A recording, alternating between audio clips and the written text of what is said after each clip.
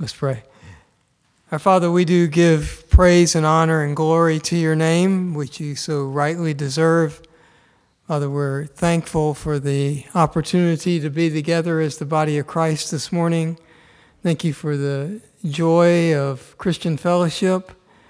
Thank you for the unity of heart and mind that only comes by your Holy Spirit. And Lord, we thank you for the scriptures and for the book of Daniel. Thank you for the message of Gabriel to Daniel that is to give understanding.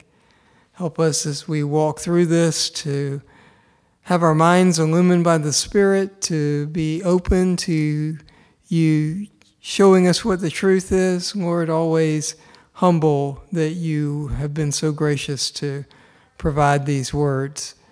And so, Lord, we give praise to your name, thanksgiving for being here, and desire to bring glory to you in all that we do. For it's in Christ's name we pray. Amen.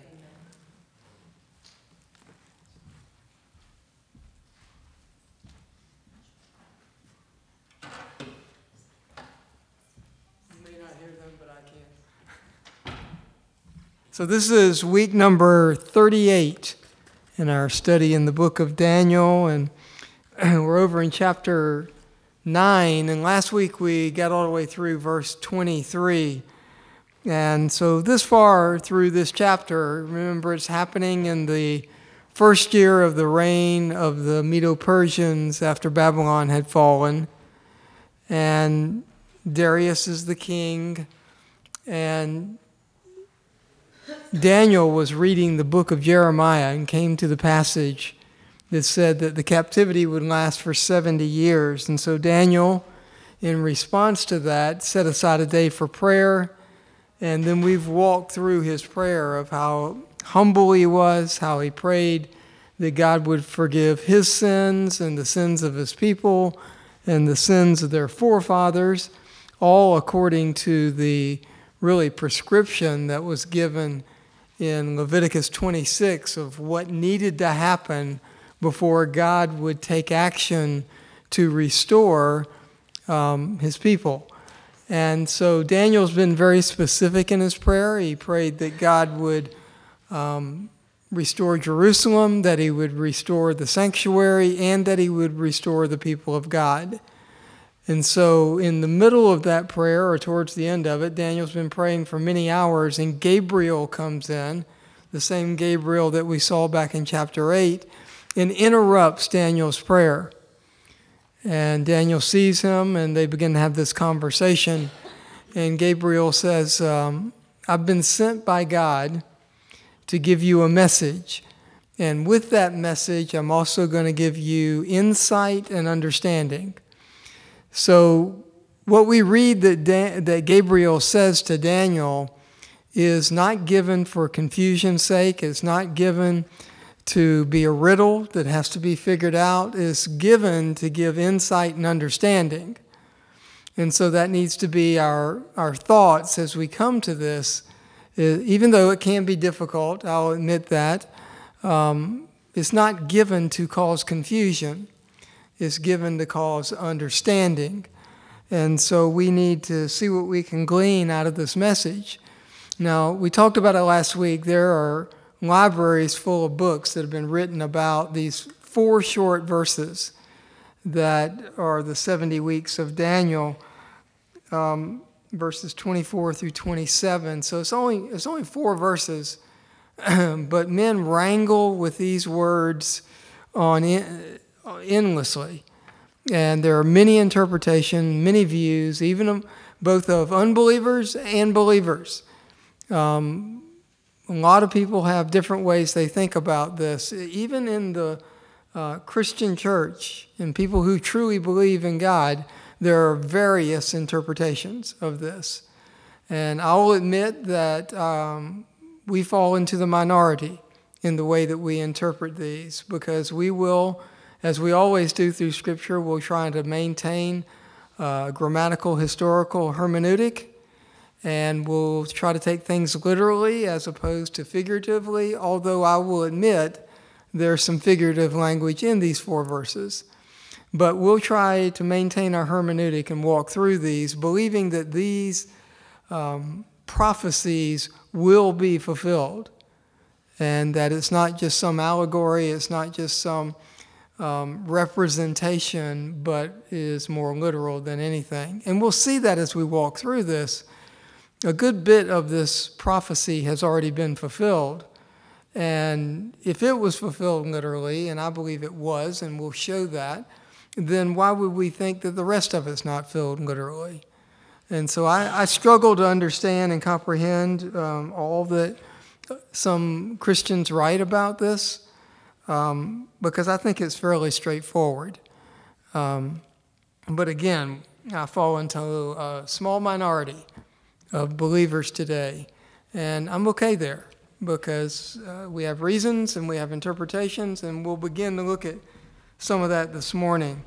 So what I'd like to do is just read what is known as the 70 weeks of Daniel, and then we'll come back and start to walk through this passage. So beginning in chapter 9 of Daniel, verse 24, there the scripture reads, 70 weeks have been decreed for your people and your holy city to finish the transgression, to make an end of sin, to make atonement for iniquity, to bring in everlasting righteousness, to seal up vision and prophecy, and to anoint the most holy place.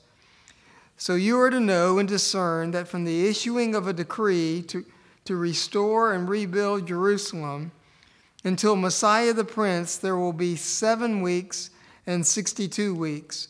It will be built again with plaza and moat, even in times of distress. Then after the 62 weeks, the Messiah will be cut off and have nothing, and the people of the Prince who is to come will destroy the city and the sanctuary. And its end will come with a flood. Even to the end there will be war. Desolations are determined. And he will make a firm covenant with the many for 1 week. But in the middle of the week, he will put a stop to sacrifice and grain offerings. And on the wing of abominations will come one who makes desolate, even until a complete destruction. One that is decreed is poured out on the one who makes desolate. So a lot in these verses, a lot to try and sort out. And dates are not given, but time frames are given.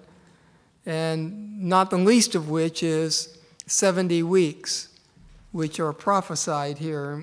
We won't talk about 70 weeks this week, or maybe not even next week.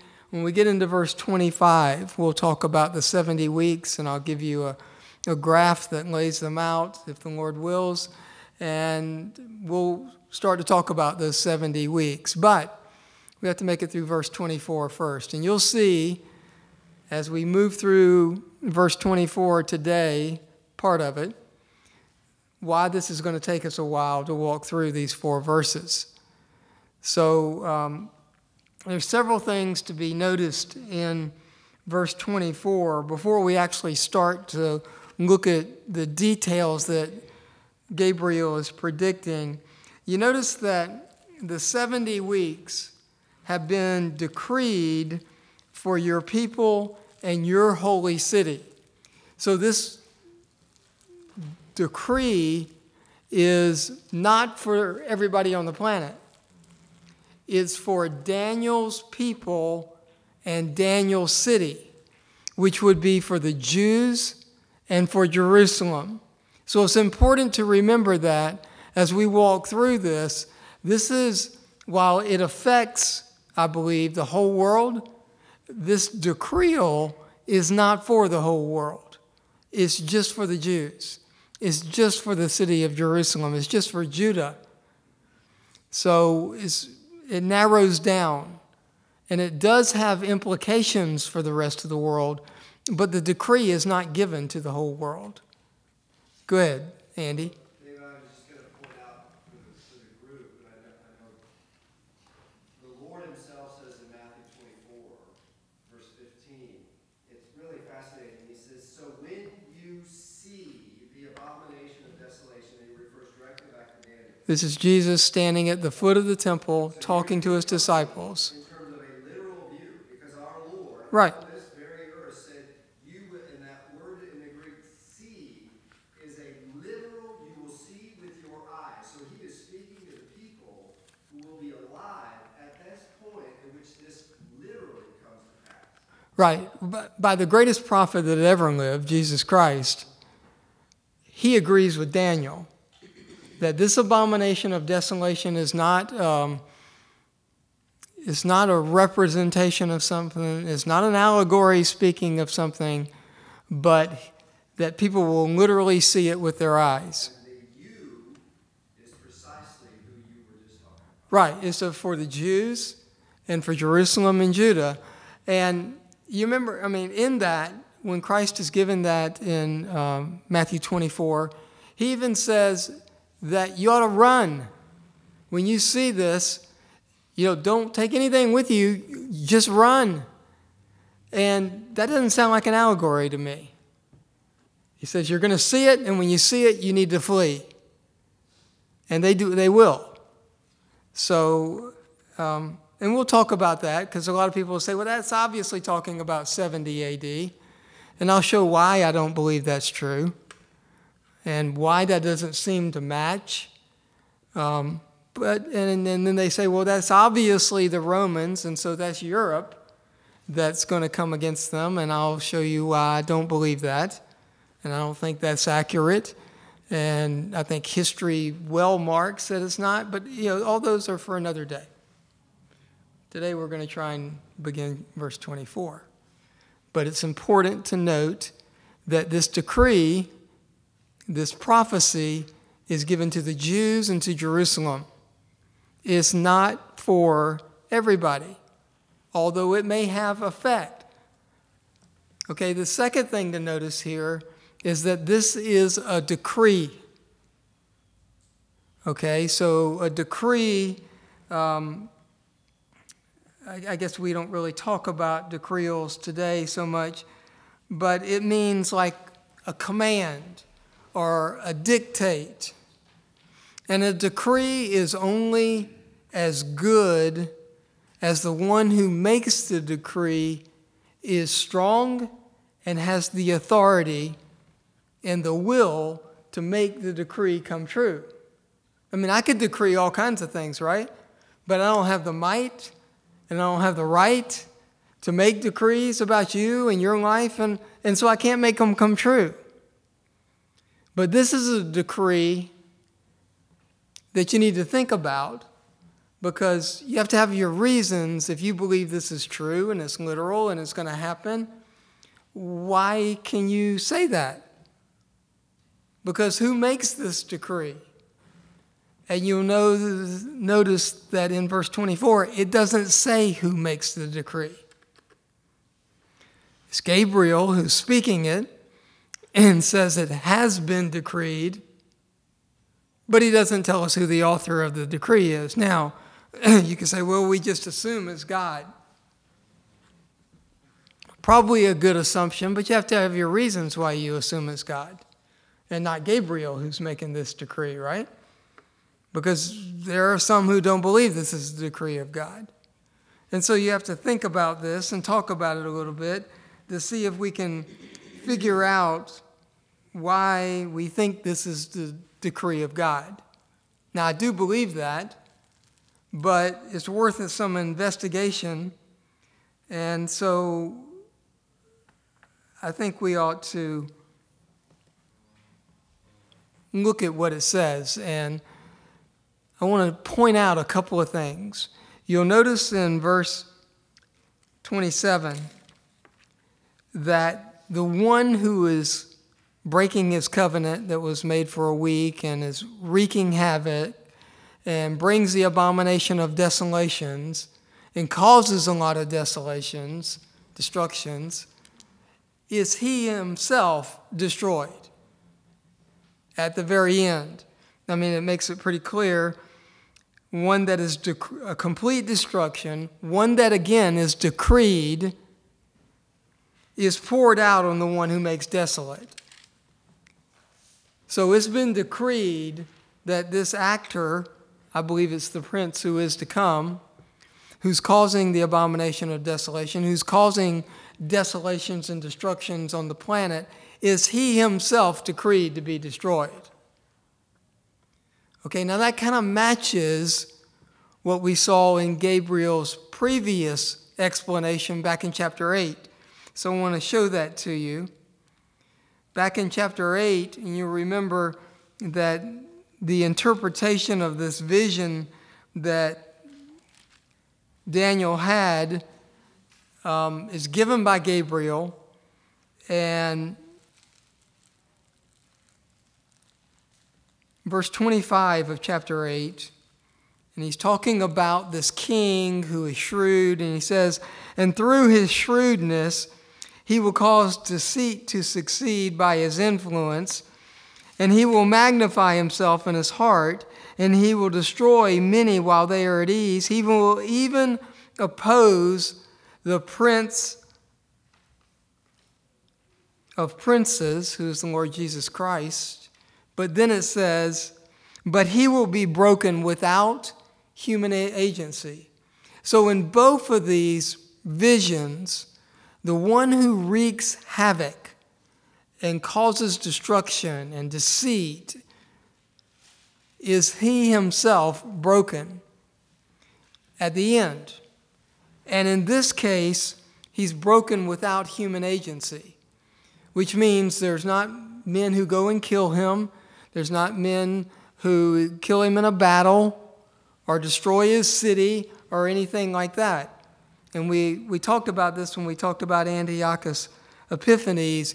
He literally went insane because he could not defeat the Jews. And he died on his bed, a broken man, without money, even though he was still king, and there were kings to come after him, that he died for unknown reasons, is what history says. And here in Scripture, we get why he died, because that was the decree of God, that that's the way he would die. So you look back up, and when Gabriel was introducing his interpretation in chapter 8, back in verse 25 of that chapter, nope, that's not right. 15, 8:15, you notice it says, when I, Daniel, had seen the vision, I sought to understand it, and behold, standing before me was one who looked like a man. And I heard the voice of a man between the banks of the Ulai, and he called out and said, Gabriel, give this man an understanding of the vision. So he came near to where I was standing, and when he came, I was frightened and fell on my face. But he said to me, Son of man, understand that the vision pertains to the time of the end. Now while he was talking with me, I sank into a deep sleep with my face to the ground, but he touched me and made me stand upright. And he said, Behold, I am going to let you know what will occur at the final period of indignation, for it pertains to the appointed time of the end. And we talked about all of this, how specific of a time that talks about, how Gabriel is there to give Daniel an understanding of what he had seen, and that he was commissioned to do so by a voice that was between the banks of the Ulai. Now, if you're between the banks of a river, means you're either in the river or you're above the river, right? That would be the only thing in between the banks. And I believe this is some voice that is above the water because it's audible. You can hear it. And so this would be a voice that would represent something that is supernatural. Couldn't be Gabriel, because Gabriel walks around. Daniel walks around. They're both standing beside the banks of the Ulai. The only thing that could be speaking, I believe, would be the voice of God, speaking to Gabriel, commanding him to give Daniel an understanding. Very similar to what we see over in chapter 9. Again, Gabriel says the command was given, meaning Gabriel was commanded to go and give Daniel this interpretation. Now, Gabriel is an angel. So who commands the angels? You could say, well, the archangel does, and that would probably be true, that archangels can give regular angels orders or instructions. There is a hierarchy, apparently, that we see in Scripture. But if he's commanded to go and give Daniel an interpretation of it says vision, we talked about that. It's more of a message. The message is from God himself, because angels don't know what's going to happen. They don't have it all laid out. They only know what God has revealed to them, just as we only know what God has revealed to us. And so this message and the interpretations must be coming from God, because nobody else knows them. And by the way, no one else has the might and the right to decree what is going to happen in human history except for the Creator. Right? The Creator is always sovereign over whatever he creates. I was trying to keep my mouth shut. You just can't do it. I cannot, I'm sorry. But you brought up, there's so much you just said. There's Yeah. the decreed will of God. He has decreed, this word means determined. Right. It's absolutely determined. He has decreed that, and he's revealed that he's decreed that to us. So that decreed will just became God's revealed will in the Word of God. That's the distinction between the decreed will and the revealed. What is not revealed is when. Right. So there's a good way to think about the decreed will of God and the revealed will of God being the Word of God. But I want to just read this passage from Isaiah 11, one of our most precious Christmas passages, because you just said the words Yes. that the Holy Spirit precisely described about our Lord. Isaiah 11. Isaiah 11, there shall come forth a shoot from the stump of Jesse, and a branch from his root shall bear fruit, and the Spirit of the Lord shall rest upon him, the Spirit of wisdom and understanding, and now listen to this, the Spirit of counsel and might. Yeah. You can't decree, precisely to your point, you cannot decree something unless you have the ability to see it, determine it, and then have the power, the might, to actually bring it about. Exactly. Which is why this has to be the decree of God, because he's decreeing what will happen in the creation in the future. And so the only one who has the right is God.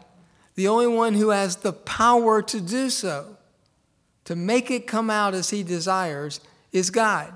Now, Daniel's already spoke about this back in chapter 2. And we've referenced this several times, but it's worth revealing again what Daniel, you remember the situation. Daniel has just been given Nebuchadnezzar's dream and its interpretation. And so he's going to be able to tell the king what his dream was, and then he's going to be able to tell the king what it means. And so Daniel, in response, has this prayer of praise to God.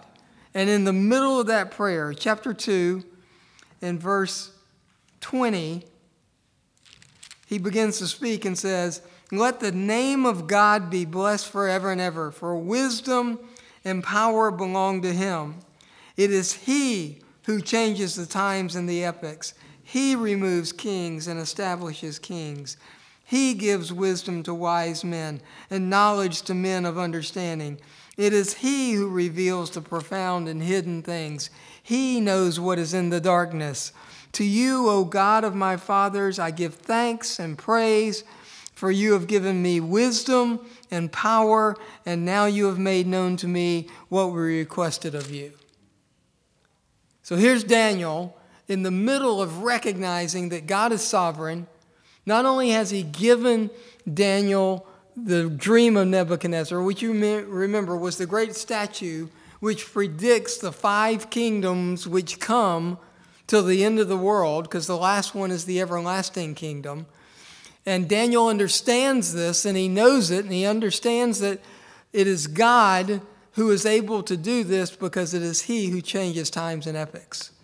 That's really the child of God. Like any good child, for those of you that will ask why 10,000 times. Right. Why God? Why did you preserve all this Old Testament stuff that some people want to just throw out? And it is precisely this, so that we will know that he is God. Yep. And he is able.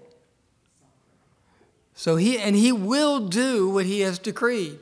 It's not like it's optional, because the Creator has decreed what will happen in his creation.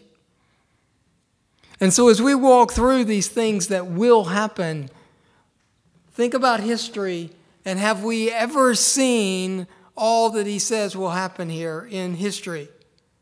And my answer would be no, which means there has to be more to come of this decreal, which is still in play today. Because this is God decreeing, the Creator deciding what is going to happen in his creation, and it will happen precisely as he's decreed.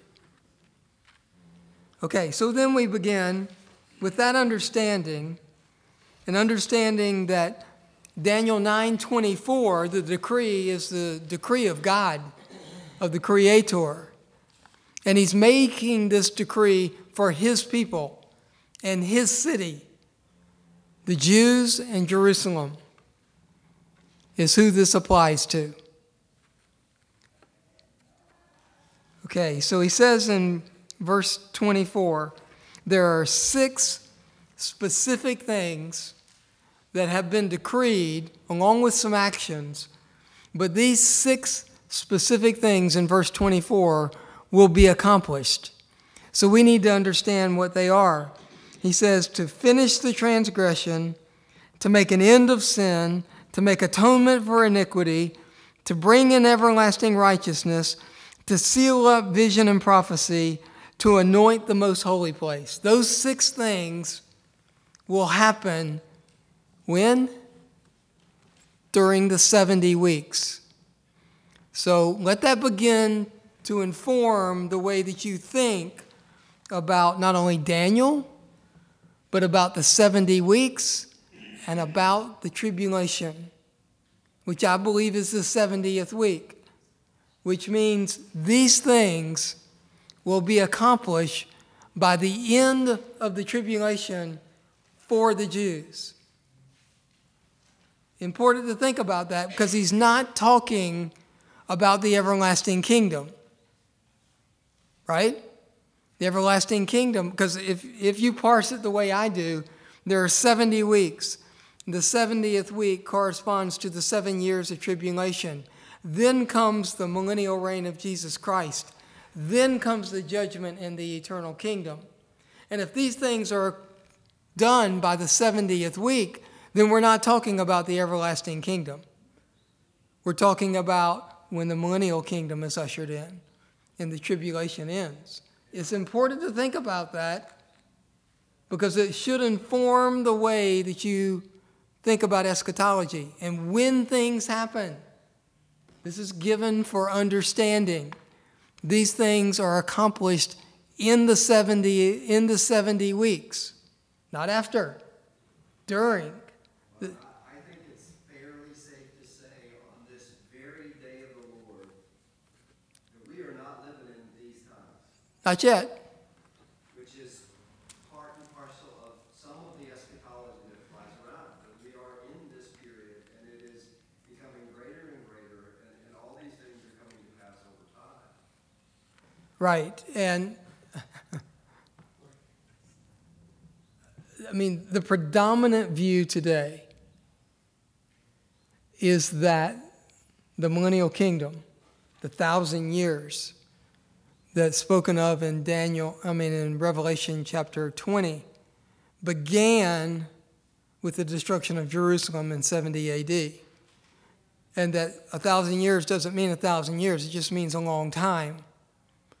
And so it's been going on for 2,200 years, and ultimately the Christians will dominate in such a way that they'll usher in righteousness on this planet, which will usher in the return of Jesus Christ. That's the predominant view.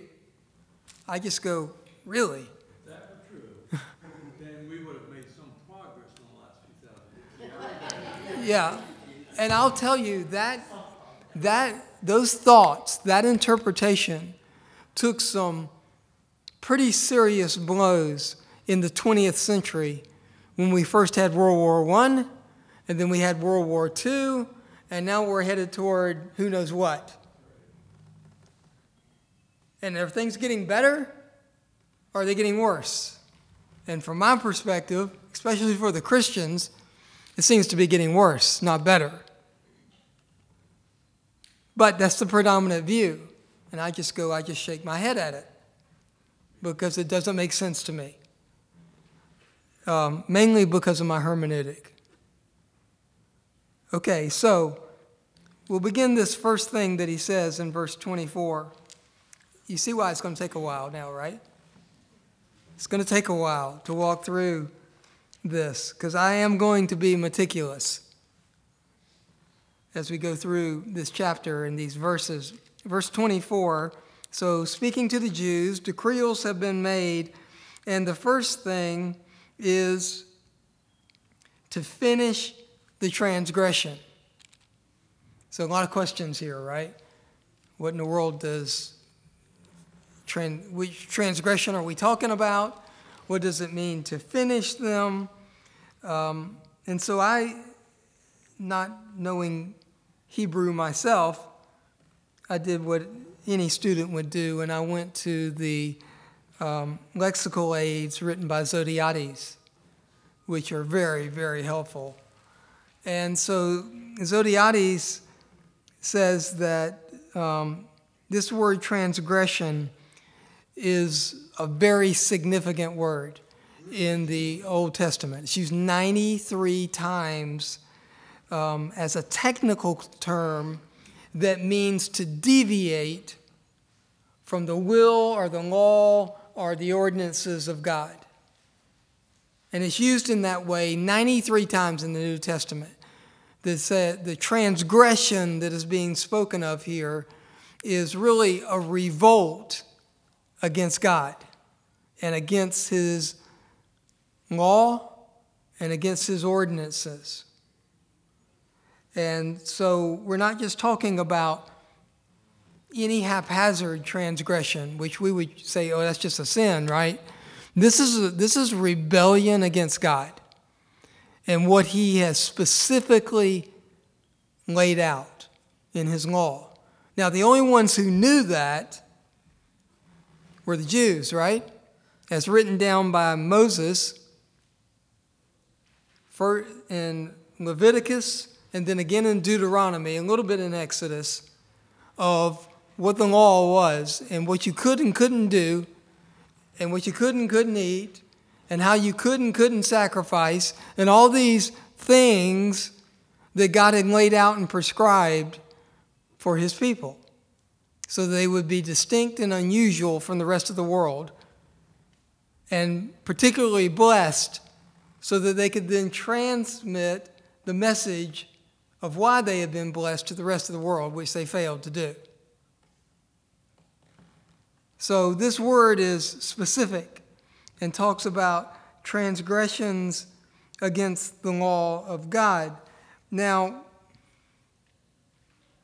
the word to finish, and every translation I could find I looked at, and they all say finish, but a better way to think about it is to restrain the transgression or to imprison the transgression, meaning it's put away, it's done away with.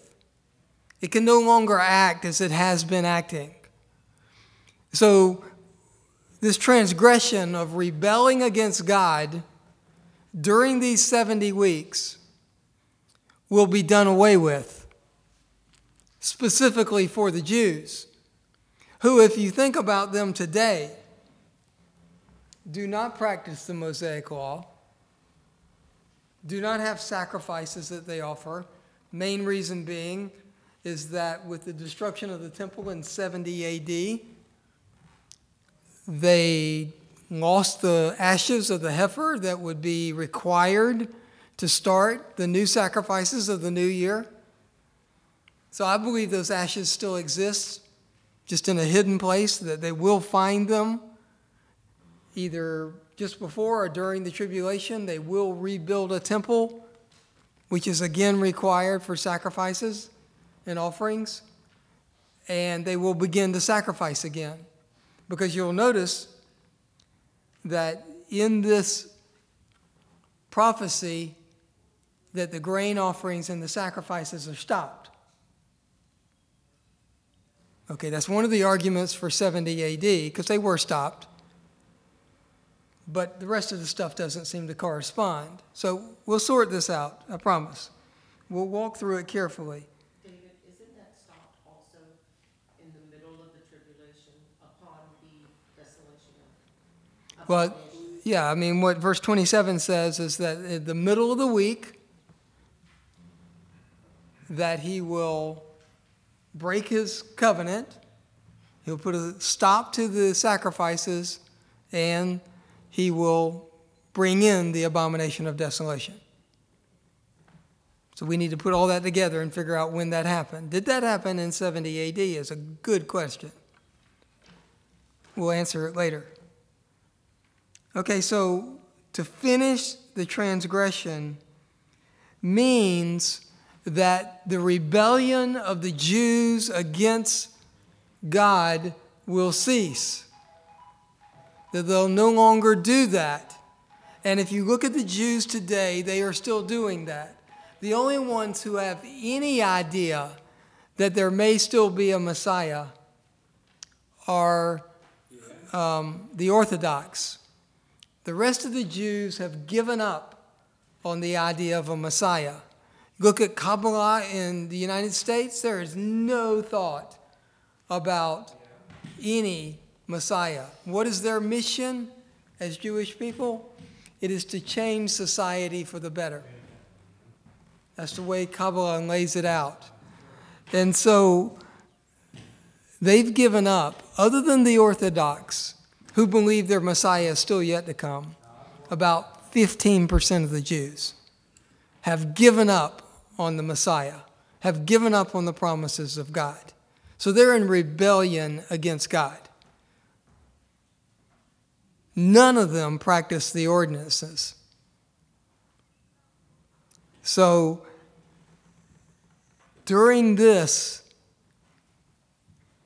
70 weeks, that must be done away with. And you go, well, does Scripture say that anywhere? It's not in the tribulation, right? You go to the tribulation, you won't find that, where the Jews begin again to recognize God for who he is. But it is, and we read this in Ezekiel, chapter 36. So I want to turn there. And it's got to happen within the 70 weeks, right? And you remember Ezekiel 36, really beginning in 34, is, well, even before that, really, a little bit, is the, begins in the end of 34 to beginning of 35, is the establishment of the millennial kingdom. And in establishing that millennial kingdom, right at the end of the tribulation, comes this passage in 36, Ezekiel 36, that is amazing. David, it's helpful, right before you go there, you just spoke to it, but it's interesting when you said it. Paul talks about the spirit of this age. The spirit of this age that we live in? It's the thinking of the age. Right. And if you look across paganism, climate change, I mean, you look in any area, and you even look in the eschatologies, or even in the Jews' eschatologies, what is the common denominator? Man Yeah. is going to bring it all about. Right. Even, you say, in the Jews, even in the Christian church, that it's man who is going to accomplish these things.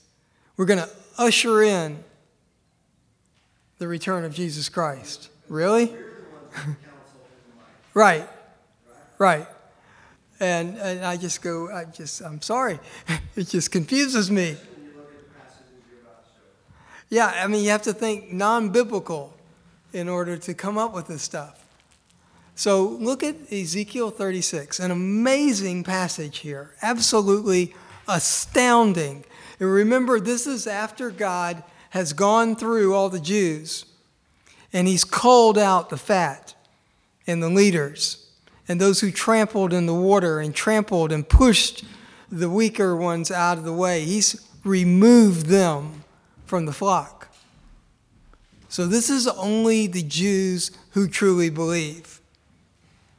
This is not every single Jew. And I look back at how I taught this 5 years ago, and I just wanted to cover my head.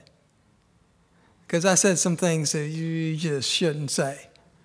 And but now, as I told you, I've learned a little bit since then. Hopefully, that's always our progression, right? Should we come back in 5 years and see? Yeah, you probably should. But it's getting better, I think, not worse. So, chapter 36 of Ezekiel, beginning in verse 22, I just want to read this passage. This is an astounding passage. Therefore, say to the house of Israel, these are true believing Jews at the establishment of the millennial kingdom.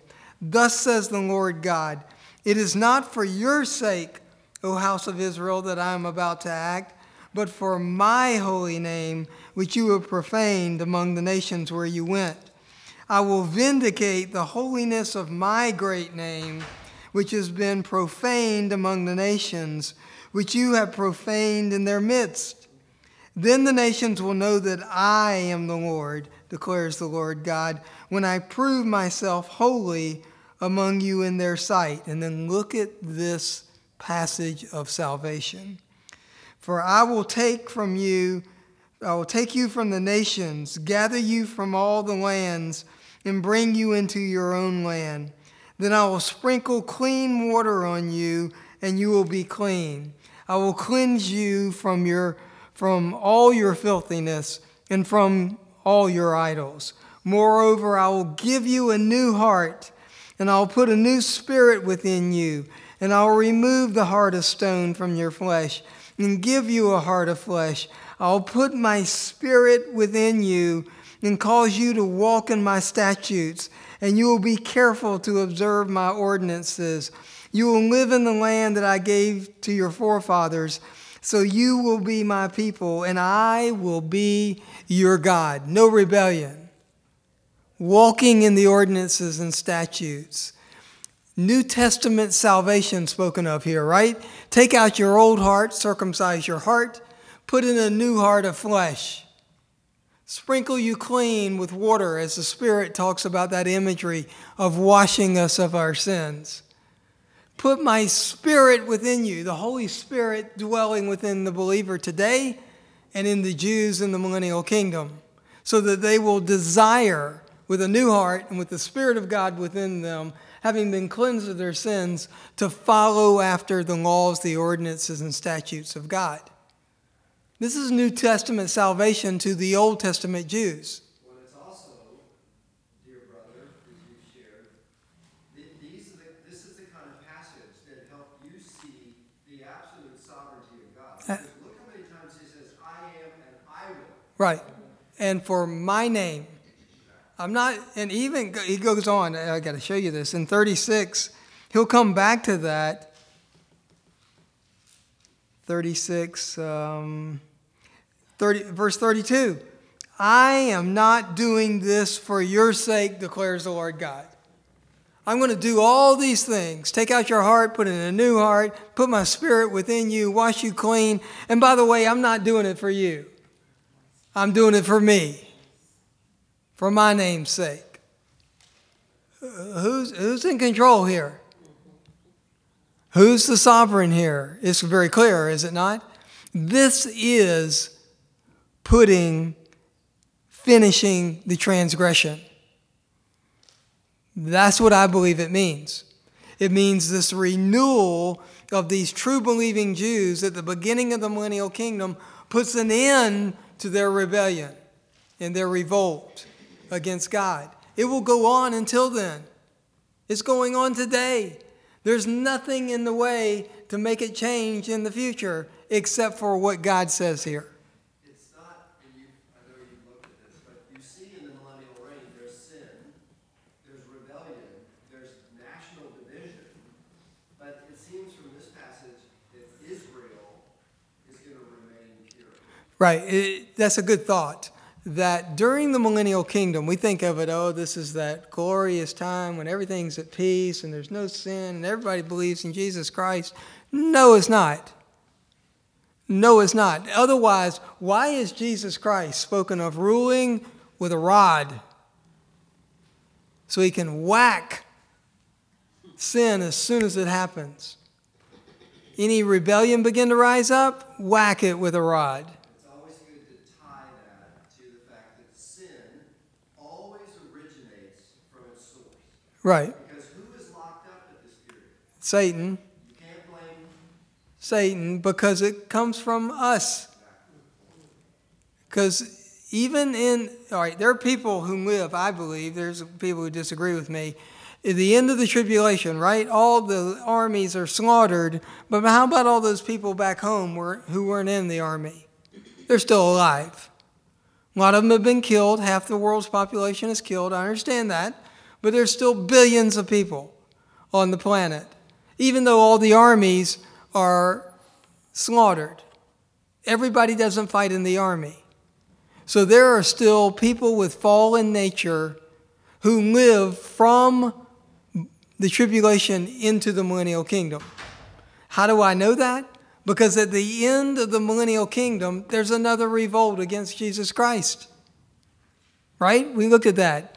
I believe that's Ezekiel 38 and 39. There are a lot of people who disagree with me on that. I'm good with that. And so there's another revolt against God. Why? Because sin still exists. Nowhere in Scripture does it say during the millennial kingdom there is no sin, or that it's done away with, or that it's done. Is here there's an end to the transgression, but that's for the Jews only. Why it's important to make that distinction. And this salvation in Ezekiel 36 is not for the whole world, it's for the Jews only. So it's important to make those distinctions. And there'll be people who say, well, the Jews, they've been replaced by the church. Oh, really? Then how's Ezekiel going to be true? Comprehensive view. We've talked about it a lot of times. Comprehensive. All the Scripture has to go into the way that you look at things. The good student asks, why would you allow sinners in this millennial reign? But listen to what Jesus says. If I could I could raise a man from the dead and you wouldn't believe. Right. And that is precisely the point. Apart from God's divine intervention, even in the midst of Christ reigning with his people on earth in the millennial reign, there will be people who will look at all of that and say, no. Right. Well, Ezekiel 37, the valley of dry bones, where God raises, I believe, the Old Testament saints, stands them on their feet, great army of them. Why? So they can fill the land of Israel, because God promises that your cities will be full. Well, that's where the people come from, all the Old Testament saints resurrected. Ezekiel 37, the valley of dry bones. If it's not that, then what is it? All of these things fit together.